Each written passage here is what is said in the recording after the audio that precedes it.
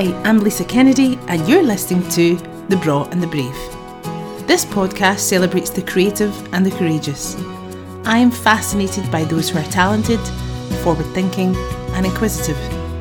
Sharing their stories, wisdom and everything in between, The Brawley and the Brave is about people and their passions. So on to today's episode. Hi and welcome to episode 5 of The Brawley and the Brave. If you've been listening from the very beginning, thank you. I hope you're enjoying the variety of conversations and guests I've been honoured to have on the podcast thus far. And if you're joining us for the first time, welcome to the clan. For me, there's nothing better than sitting down and having a right good gab with someone who's passionate about what they do. The thing that soothes the soul, sparks joy and ignites all the senses. In today's episode, I chat with dance artist and choreographer Daniel Brawley. I've had the pleasure of knowing and working with Daniel for a number of years. He's a brilliant person, a total professional, and of course, like me, very passionate about dance. Enjoy today's episode. So I'm here with choreographer and dance artist Daniel Brawley. Thank you so much for doing this, Daniel. Thank you. I Thanks for appreciate you doing me. this. Thank you. Your lovely abode. Dan, this podcast is about people and their passions, and you have carved out a very successful career with your passions. So my first question really is, what is your earliest memory of loving dance, appreciating dance, being curious about it? Well, I wasn't really exposed to dance that much when I was growing up. Okay. Like my family, my parents weren't theatre goers. They weren't avid theatre goers anyway. So I suppose just watching old musicals on TV and stuff like that was my first insight.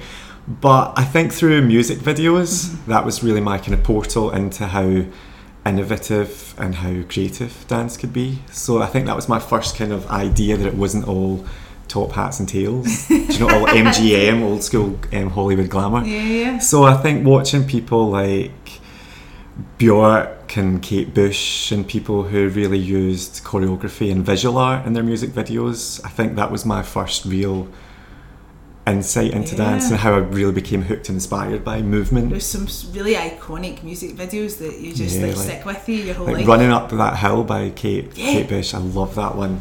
It's the choreography is so fresh now, but at the time I can imagine, I mean I was really young, the first time I saw it, it was already, it'd been around for years, but I think at the time if you were to see that and it was just new and released, it must have been a really, it must have looked really abstract, really innovative. So yeah, people like that and Grace Jones, people who just kind of they collaborate through music, dance and visual art, they're always kind of people who have inspired me really. So when did you actually start dancing then? Well, I was a bit late, but I mean at the time, because I'm older now.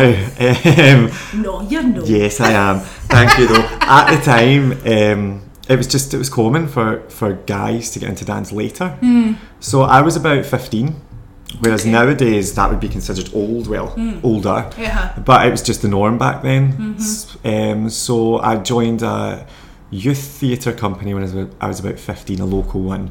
I did a few shows with them, and then at that time when I was about 16, 17, I was just auditioning for things all over the country. I was going down to London and Birmingham, and I was just auditioning, doing open calls for things that I was so not experienced enough to actually do, not qualified for at all, completely out of my depth.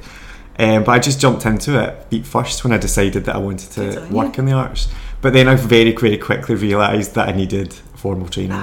So I started applying for drama schools, and I got in, and I moved down to Bristol to train at the Academy for the Performing Arts when I just turned 18. And did you enjoy that training? Yeah, I loved it. Yeah, it was really good just to be surrounded by people who, just to kind of get away from Scotland. I mean, I love Scotland. Moving away as a young person. And it was great to come back to Scotland, but just to kind of get away and just grow up. You know, I think if you become a student and you do any sort of training but you're still living at home, there's benefits to that, but I think you grow up much quicker if you just have to kind of cut the apron strings and move. True. So, and just working with other creative people was great. I had great teachers. Were you performing while you were when you were studying? So were you still reaching out for those opportunities? Yeah, so I did, when I was a student, just graduated, I did a tour in Germany. and I did a panto, a couple pantos, and I did a production of the Jungle Book at the Tobacco Factory. And that ran like a kind of panto season all through Christmas and New Year. So I was still kind of doing work whilst training. Brilliant. But obviously full-time training on a degree course is so full on that there's not much time to do much else. But I loved it. I loved my time there very much. Yeah. So did you stay there for a while after you'd graduated? Did you a little while, but then I moved. Well, I came back home for a holiday and just ended up staying because we were always kind of programmed to think, like a lot of young people are programmed to think, you have to go to London because that's the kind of epicentre for the arts, not just in the UK but in the world, really. Yeah. So I decided to come home for a holiday, and I just started freelancing and doing bits and bobs, and then I quickly realised that there is less opportunity in Scotland, but there's also far less competition as well. So I think being a male dancer, even back then, it was about 14 years ago that I moved back. I was still really young, of course. But I think at that time, there were male dancers around, but not as many as there are now. So I think I kind of had that in my favour as well. And I just really quickly started getting work and decided to stay. And don't regret it at all. Good for you. Excellent. Well, it's very good that you stayed because it's very good for Scotland. In terms of your career thus far, what have been some highlights for you? Well, when I was younger, I started teaching. And I worked for the National Youth Dance Company for Scotland, and I toured for 2 years with them, but that was an education project, so it was just teaching in schools all the time, and I really enjoyed it, but there wasn't much of a creative outlet. So when that project came to an end, I decided to just try and forge more of a career, more of a route into choreography. So you'll know yourself, it just takes time to network and meet the right people, and then over time you're then offered the right opportunities. So from choreography, I think probably highlights have been working with companies like the Citizens, the Tron, the Lyceum, and having my own work performed at the likes of Tramway, McRobert, Theatre Royal in Glasgow. Just, seeing your work on these stages that you used to go and visit as an audience member when you were younger, actually seeing your work up there is really exciting. And I've done some mass cast stuff as well, so I was commissioned to choreograph a piece for the Commonwealth Games for the Queen's Baton Relay.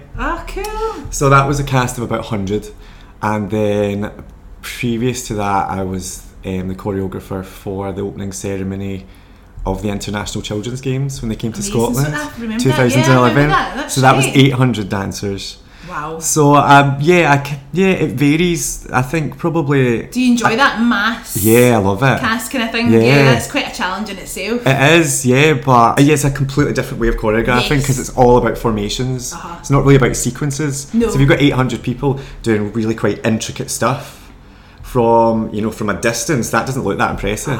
Getting them to stand in a triangle, the audience are wow. So it's a complete. You've managed to organise 800 people. So it is about it's stripping it back and just Yes. going back to the fundamentals and the basics. Because on a large scale, that stuff that is quite impressive. Oh, so absolutely. It's just kind of retraining, reconfiguring your mind to work with a small group or a mass cast. Yeah, exactly. Yeah, I guess you forget all the things you've done. Like your career has been very fruitful and a long career. Obviously you've got so many years ahead of you, but but you must just be like, remember that?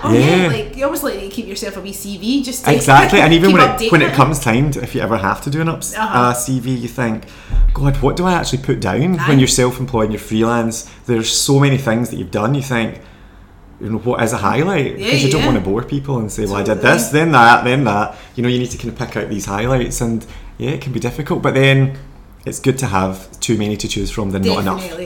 In terms of your work in education, working in schools, what has that given you? When I was really young, I kind of wanted to be a teacher as well. So for me, it's perfect. I know a lot of people, artists, fall into teaching because perhaps they can't get performance work or whatever. But for me, I always wanted to do that. So I have my own education company, which is just myself, but I work in schools regularly. And I just really enjoy it. I like working in a mainstream education environment because there's still those boundaries and still those restrictions, and there's not that kind of option to opt out essentially. And kids, just young people, love the chance to express themselves. Definitely. To get out of the classroom, get into a gym hall or outside, listen to music and just dance and move freely. And they kind of don't see you as a teacher, which is nice. They call you by your first name, and you have a very different relationship with them than a permanent class teacher, and I like that. And I know we've touched on it slightly, but in terms of your creative process, what does that entail? Like, where do you start if you've been given a brief or you've got an idea, like you've literally got a seed? How do you start to create a movement piece? Well, for me, there's no right and wrong. It's different for everyone. For me, I think very visually. So costume is probably my go-to. That's my first thing. Fabrics, how they'll look and how they'll move on stage, or perhaps how they'll limit movement, and things like hair. If hair is going to be scraped back, or if hair is going to be loose, because obviously that really affects choreography. That's really interesting, because I know you as a very stylish person. Thank you. That's one of the first things I think of when I think of that. So that doesn't surprise me, but that's awesome that you think of that. Yeah, first and foremost, because it's important. It is important, but not important to everyone, because I know for a lot of people it's all about the movement, and then these kind of things can often be kind of afterthoughts. I know when I go and watch dance, that's something that I really kind of tune into, and I think a lot of the time you see people wearing really similar clothes a lot of the time, and which I can kind of understand, because you don't want costume to limit the choreography and the movement, but I really tune into if they're wearing jewellery, if their hair's up or down, if they're barefoot, if they've got shoes on, if, the restrictions of their costumes, things like that are really important to me. So I kind of start with that. So exactly. You walk on the stage, you're starting telling a story about what you're wearing. Exactly. So I kind of start with that. Music is really, really important.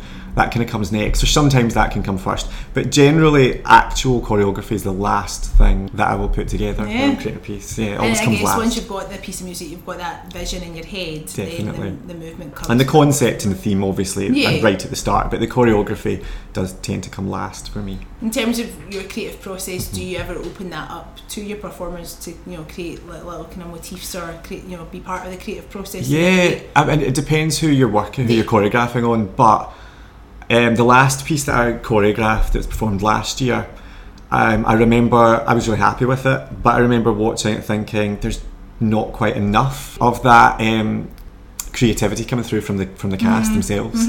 So the piece that I'm working on at the moment, I made a conscious effort to hand the rein, because I'm a complete control freak, and I think that's the problem. Everything has to be done by me. So allowing them to take the reins a bit more, just having trust in your dancers and allowing them to be creative, because at the end of the day they need to develop their creative skills as well. It's really, really important. So I think now it's something I'm more in tune with, and the dancers do have to have that I guess input. A lot of the time it's down to time constraints in terms of rehearsal period and stuff as well, and how confident they are, because sometimes they're desperate to do that, sometimes they really don't want to do that. That's true. If you've never been exposed to that kind of creative process, it can be quite daunting. It can, I understand that, but it is an important area that for young dancers to develop, definitely. I know we touched on it in terms of the music videos that you grew up with and watching movie musicals and whatnot, but who or what inspires you? I know we spoke about costume and visual art, and so much inspires me. It can be anything from stories to actual events, or I love to travel, so maybe places that I've visited and things like that. But there are also people and genres of whether it be music or film. I'm inspired by lots of things. Pedro Almodovar, the Spanish film director, is quite a big influence. Okay. So I've always kind of hoped to, at some point, create a piece that kind of pays homage to his work. I don't know if you're familiar with him. No, I'm not actually. He's really, really well known in Spain, but his work is very dramatic and theatrical, and his use of music with film, they just marry together seamlessly. It's really clever. Music is a big part of his work, and it's very stylized, and I've always been really inspired by him. Music, I always grew up, although I didn't grow up in a very theatrical household, my parents were always very, very into music, so I've always grown up in a musical environment. So a lot of the music that I grew up with, I'm still really inspired by. Like, I got a lot of Black American soul music I grew up listening to, so I'm still really into like doo-wop stuff, like the Shangri-Las and the Shirelles and the Crystals and all those kind of people.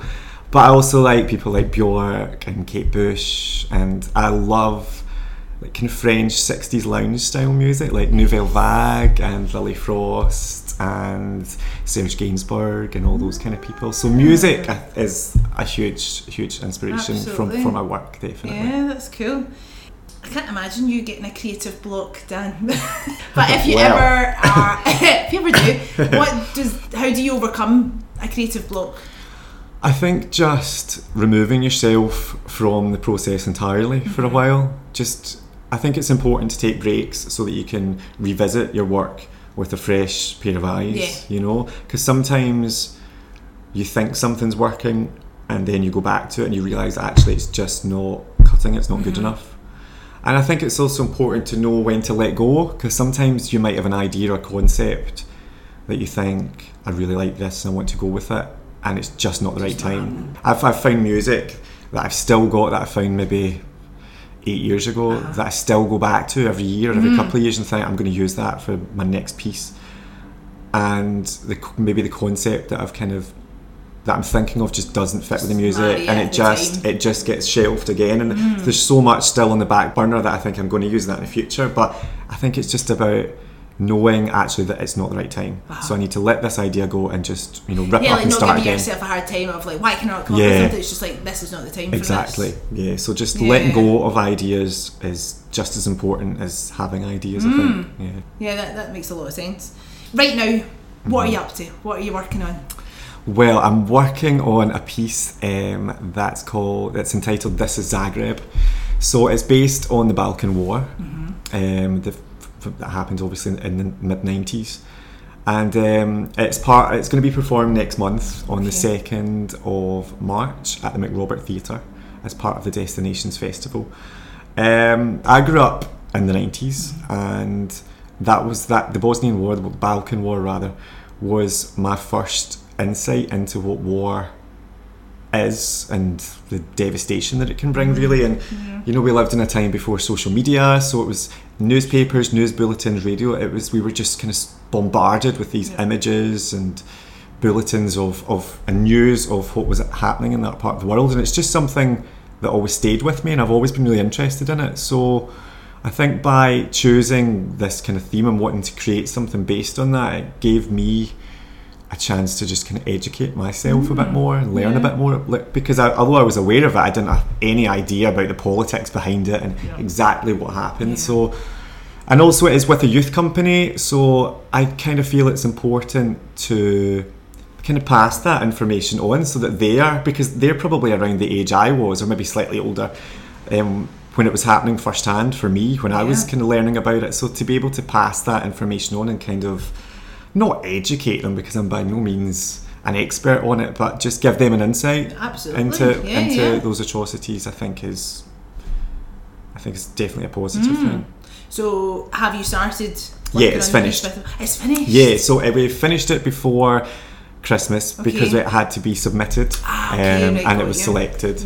So now we are in rehearsals just to kind of polish it, just perfect it a bit more, and it'll be performed in about 4 weeks' time. So how many performers are there in your piece? There's 13 in the company. Okay, cool. Yeah, and they're quite an eclectic bunch as well. So we have a real kind of mix of. There's about 5 male dancers.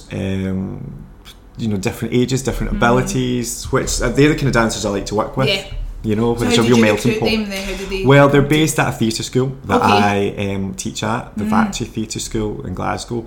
So I was just kind of given free rein to just select a company, work with them, kind of mould them into a youth dance company to create a piece that we could submit for entry, and luckily enough it was selected. Great. What a great opportunity for them as well. We did it last year as well. We did a piece called Delinquent, and it's a lot of the same dancers and with a few new recruits, and they loved it. They loved the experience because it's a national platform, so getting to work with companies from Aberdeen and Edinburgh and some really rural areas as well. So it's just it's a real good platform to share. Stay with you definitely your whole life, and hopefully inspire young people to then maybe. And the young people you're working with, like, how did they kind of react to the subject matter? And well, the piece, this is the second piece, as I say. So the first piece was, again, it was quite an adult content. It was about gang culture, kind of focused on like kind of South London gang culture, and yeah, there was definite adult themes within that. So I think, although this is more adult, well, more serious, I think that there was already a kind of shoe in there from the previous piece, so it wasn't like, you know, going from doing, you know, a kind of frivolous musical to right, we're going to talk about war. You know, there was a shoe in there. There was a kind of natural progress. So they were expecting something that was, I suppose, quite heavy. Yeah. But it's nice to be able to explore something new in a safe environment, creatively, with your friends who are all like-minded and, you know, passionate about what they do. And I think the kind of ethos behind setting the company up was to give young people an insight into what a professional dance company works like. So I treat them completely as professionals. They behave and return as professionals. So I think when you do tackle subject matters like this, there's just that instant maturity from them, which is great. I mean, as a choreographer, that's you couldn't ask for more. No, that's superb. Talking about frivolous musicals. Yay!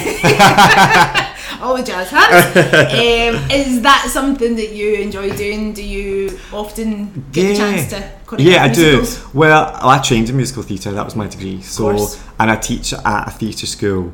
So I do kind of, although I don't know if I have one particular favourite, but I love the kind of choreography I do in terms of creating a piece. Yeah. But it's still so nice to be able to use those skills that you learned and just kind of revisit that whole kind of, because musical theatre is such a non-threatening environment. I mean, it's I so much like fun. I love musical. I'm saying frivolous. It's far from it. I love it. No, but I know what you mean, because it's not, because it is light-hearted. It's like a bubble, musical theatre, and to be able to be part of that and still and still use that. I mean, I just choreographed West Side Story for the theatre school, which I know you did a few years ago as well. Yeah, it's a good one. But I still get to do musical theatre. We do like a show run, which we just finished a few days ago actually, which is from the start of January till kind of middle of February. So I get to do my musical theatre kind of outlet then, and then work on other stuff throughout the year. If you were to pick your favourite musical, it doesn't need to be one that you've necessarily been involved with. What would it be? Oh, I don't know. There's so many, and there are so many for different reasons. Because I love being a dancer. I love, you know, Bob Fosse stuff because it's so stylized and iconic. But I also love, in terms of musical, in terms of scores, I like Boublil and Schoenberg stuff. So although it's classic, like Martin Guerre and Miss Saigon and Les Mis and all those things. So for music, there are certain musicals, but for choreography and dance, there are others. If I had to choose one. Sweet Charity. Oh, nice! Yeah. Oh, that's a good one. Because it's just iconic dance number after iconic dance number. Actually. Some shows have one, they have about 8, so I love that show, Absolutely. In my eyes and many other people, you have been very successful. Well, thank you very much. But how would you define success? I think, in terms of your career or your life, or however you want to define it. I think, well, in terms of work, I think success for me is just appreciation. So, appreciating what I do is important, because I get to do something that I'm really passionate about that I would probably do anyway if I wasn't being paid. Yes. But to get to, you know, make a living out of it, and I always have been fortunate enough to make a living out of it, that I certainly consider myself lucky and successful in that respect. But I think just people appreciating what you do. If you create something, for me it's about provoking a reaction. So I've always thought and always said that I would rather some people loved what I had created and some people hate what I created than everyone think it was okay. You know, I think to just to provoke some sort of emotion or reaction or opinion at least is so important to me, because, and I think when you work in any art form, to leave your viewer or audience empty or hollow that's a sign of failure. So to just provoke any sort of reaction, whether it's good or bad, is success to me. Because ultimately that's what's going to happen. Exactly. But if you've made someone sit up and watch to then form an opinion, exactly. If you hate something, then you feel strongly about it. Yes. You know, and that's what art is. No, you're never going to create something that everyone's going to love. It's just not realistic. Very true. Do you get the opportunity to go and see a lot of theatre and dance? Well, I try. It's tough. I went to see Warhorse the other day, which I loved. It's so amazing. good. I bet it is. It is so good. I completely get why it won so many awards. But I think when you work in the arts, a lot of the time you're working evenings and weekends, and that's when these, you know, most performances are on, so it can be difficult. But I do. I mean, I go to the Fringe each year, and I do try and get to see as much as possible. just when time allows. Yeah. What about collaborating with other artists, be it dancers or musicians? Is that something that you've had the opportunity to do a lot of? Is it something that you're keen to do more of? Like, where's your interest? Well, yeah, I wouldn't say I collaborate a lot with other dancers so much, but I'm really used to collaborating. I think because I trained in musical theatre, I've collaborated a lot with directors, actors. I really musicians. I really like working with actors. Actually, I find it's very, very different if you're choreographing on a group of dancers or a group of actors. Actors I find they question everything, which is obviously part of their process to question things. That's completely that's completely natural for an actor to question things, whereas dancers are far more willing to just do things, just be told what to do, because we're used to it. We're used to just shutting up and doing what we're told. Follow. Yeah. So, and because I think dancers, obviously, so much of it is non-verbal. It's visual, so you're used to just watching what someone does and then copying that, replicating that. Whereas actors, it's a completely different process to get to that same end product. But I really like working with actors and musicians as well. Yeah, so I do like collaborating in that respect. It's nice to switch things up a bit. Definitely, it kind of challenges you. And sometimes it's nice to work with actors or musicians, because dancers have so much technique that if you ask them to sometimes be creative, it can just become a series of technical moves just put together, whereas actors and musicians and just generally people who perhaps aren't as experienced or trained in dance they can quite often be less inhibited. They can be willing to actually be completely creative and let themselves go. And that can be really rewarding. Because you're almost like, I don't want you to be a dancer here, I want you to be a normal person who a normal person would exactly. Pas de brace, it will change. Je Not really what I was looking for in this scene. In terms of the arts in general, and maybe focusing in on Scotland, what is important to you? I think there's been a real significant shift in gender equality within the arts, particularly dance, because for so long, particularly in Scotland and the north of the country, dance has been such a female-dominated art form for so long. And I think that the last kind of 15 years, there's been a real shift, and there's so many more men and boys, because it has to come from the youth. And so many boys have had a kind of route into dance from when they were younger, that now as men and young men they no longer have, or are a lot of the time they're not even aware there even was a stigma about men dancing. And I think that shift is so positive. Absolutely. And I'm not really a fan of reality television, but I think having these shows like Britain's Got Talent and Got to Dance and all these shows have given young boys and girls, but more importantly for young boys, male role models in dance, that these men are masculine and strong, and there's that element of danger and risk which a lot of young boys and girls like as well. Exactly. That majorly, how many years ago would that have been? You're talking about 2009, 2010, so about 10 years ago. That was all these, the kind of urban dance really exploded, and street crews and everything really kind of paved the way for young guys. I've never had a boy in any class at any age say, I'm not doing it because it's for girls. But still, sometimes when I work in schools, I'll be presented with all-female classes, and that's because the staff, the people our age or older, they still think that stigma's there, and they'll say the boys won't want to do it, but actually give me a mixed gender class, and none of the boys are going to drop out. They're not going to opt out at all.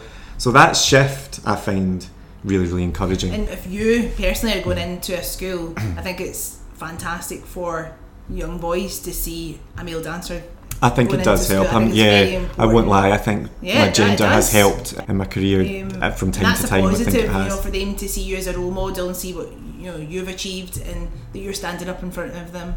And this is for everybody. This is for you. This is not something that is for girls. But like you say, I think you're spot on. Young people aren't aware, which is such a good thing. I mean, it's a very British thing, particularly Scottish, because other cultures it's always been mixed gender. Even France have such a these countries that are so close to us culturally, but but yeah, we still always had Yeah, that dancing kind for of fun, like dancing's Yeah. part of social yeah, activities. and I don't even know what caused it, because obviously in the UK, in the 60s, 50s, it was always gender mixed in that respect, dance as an art form or as a form of entertainment or a hobby. I don't know what happened that kind of stopped men dancing, but I'm glad that that's shifting again. Is there anything that you're looking forward to in the future in terms of your career? Is there anything on your bucket list of dance? I don't know. I think to be able to just keep creating. I think as long as I can still, support myself, earn a living out of having that creative outlet. I mean, that, as I said, that's success to me, and that's, if I can continue that, then I'll be happy. I could see you directing music videos. I'd love to do that. Unfortunately, there isn't a huge industry for that in Scotland so much, but yeah, that's the kind of thing I would love to do. Thank you very much. We need to find a band. Yeah, let's form a band. It can be our music video. Well, on that note, Dan, thank you so much for doing this formal part of the interview, although I hope you've not felt it's too formal. No, not at all. Thank you for asking me. Your it's wisdom and your experience and the joy that obviously it brings is very evident, because you look like you are having a ball when you're teaching. I've been privy to that many times. So thank you for doing this. Thank you this very next much. bit is, I've called it the quick fire round, for want of a better name. It's never went quickly yet. Okay. I think these questions are more difficult for people because they're just totally randoms. There's a wee bit more insight to who Daniel is. Okay. What moment in your past would you want to relive again? I don't know. One particular event, or I would say probably when I was about 23. I don't know why I hold on to that age particularly, but I think when I was 23, it was a good old year. I can't remember much about it. I think at that age I had finished. I'd finished training. I was earning my own money. I was an adult, but still really young. Yeah. I was going out with my friends all the time. It's that kind of bridge between you're not a child anymore, but you don't have that much adult responsibility. Yeah. It just seemed to be one party after another. So yeah, I'd quite like to be 23 again. I Like- still live my life like I am 23. What am I talking about? And you can rock 23 any day. If you were in a band, what would they be called?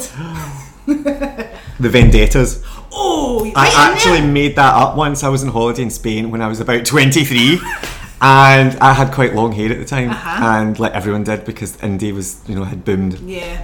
And I remember this guy was like, "Oh, you're in a band?" And I used to get asked that all the time, just because of the way I dressed. Yeah. I can't play a guitar or any instruments, but I just kind of got sick of saying no. That I just said yes. He said, "What band is it?" The Vendettas. Made it up on the spot, and maybe one day I will form the Vendettas, and you can be part of it. You can play guitar, can't you? Yeah, totally. And you can sing, so maybe I'll just dance in the background. Chords. I can sing better than I can play, so.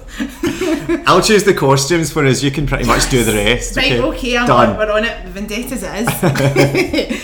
What is the first thing you notice about someone when you first meet them? Shoes. Really? Yeah. What am I wearing today? I'm wearing my goalies. I've seen them before. They're okay. They're cool. They're cool. But I'd probably shoes or in physical things, visual things. I would say maybe shoes or hair. Told you. I mean, I'm looking at Dan right now, and I'm in his very stylish house. It's all about the style. I bet most people say teeth, do they? That's quite a common one. You're the first person I've asked. I try to mix up the questions. You see. Ask other people. I bet they say teeth. Yeah. I would say probably shoes. Okay. You also have lovely teeth. You win that one. Window seat or aisle seat? Definitely window. Okay. You were on that. 100%, yeah. So and all my if friends we were know flying it. together, you would be like... Window. Beat it. I normally sit, if I'm going with two friends on holiday or more, I sit at the window on the way there. No, I sit in the middle on the way there and the window on the way back, and all my friends know it. You were so on that there. I was like, okay. And my friends, thankfully, are really kind that way, and they always let me have my own way. Because I'm full of fun on the way there, and then I just want to sleep on the way back. Zone out and don't speak to anyone. Daniel on the way there. Don't talk Very to different Daniel on the way there. Good to know. Desert island / death row last meal. Oh, that would be Spanish food, tapas. So I could just be really greedy and have lots. So I'd have paella, fish, chorizo, cocktails, the works. I'd go out in style. Sounds good. Are you a morning person or a night owl? Night owl, definitely, 100%. Is that what all your best ideas? Yeah, and it's always been that way as well. I've never really been a morning person. What makes you laugh? And my friends, definitely. I have such a good group of friends and family and people around me who I love, and that's definitely my greatest achievement. If anyone was to ask me or has asked me what my greatest achievement was before any sort of career highlights, definitely my friends and family and people around me that I love. That's so lovely. they always make me laugh. That's an easy one. My friends and family. I love that. That's beautiful. This one has become a bit of a recurring question just because of the name of the podcast, obviously, the Brawley and the Brave. So what is your favourite Scottish word or phrase? That's a good question. Shugle. Yes! Get a good shugle. I know somebody with a dog called Really? Shugle. Yeah. I love that one, and I also love, I know you like this word, and I love it, sleek it. Yes! It's so descriptive. She's a sleek it wee lassie.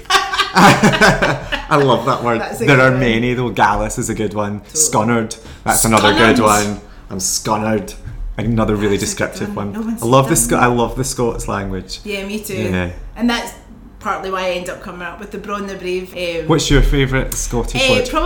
I probably don't use it that often, although I don't drink any water ever, so I've always got a druth. Oh, I love that one as well. I use that every Sunday. That is a good. It's such a descriptive dialogue. It really is. Just some seriously good ones, and ones have came up that obviously other people have shared, and I'm like, you forget about some of them, don't you?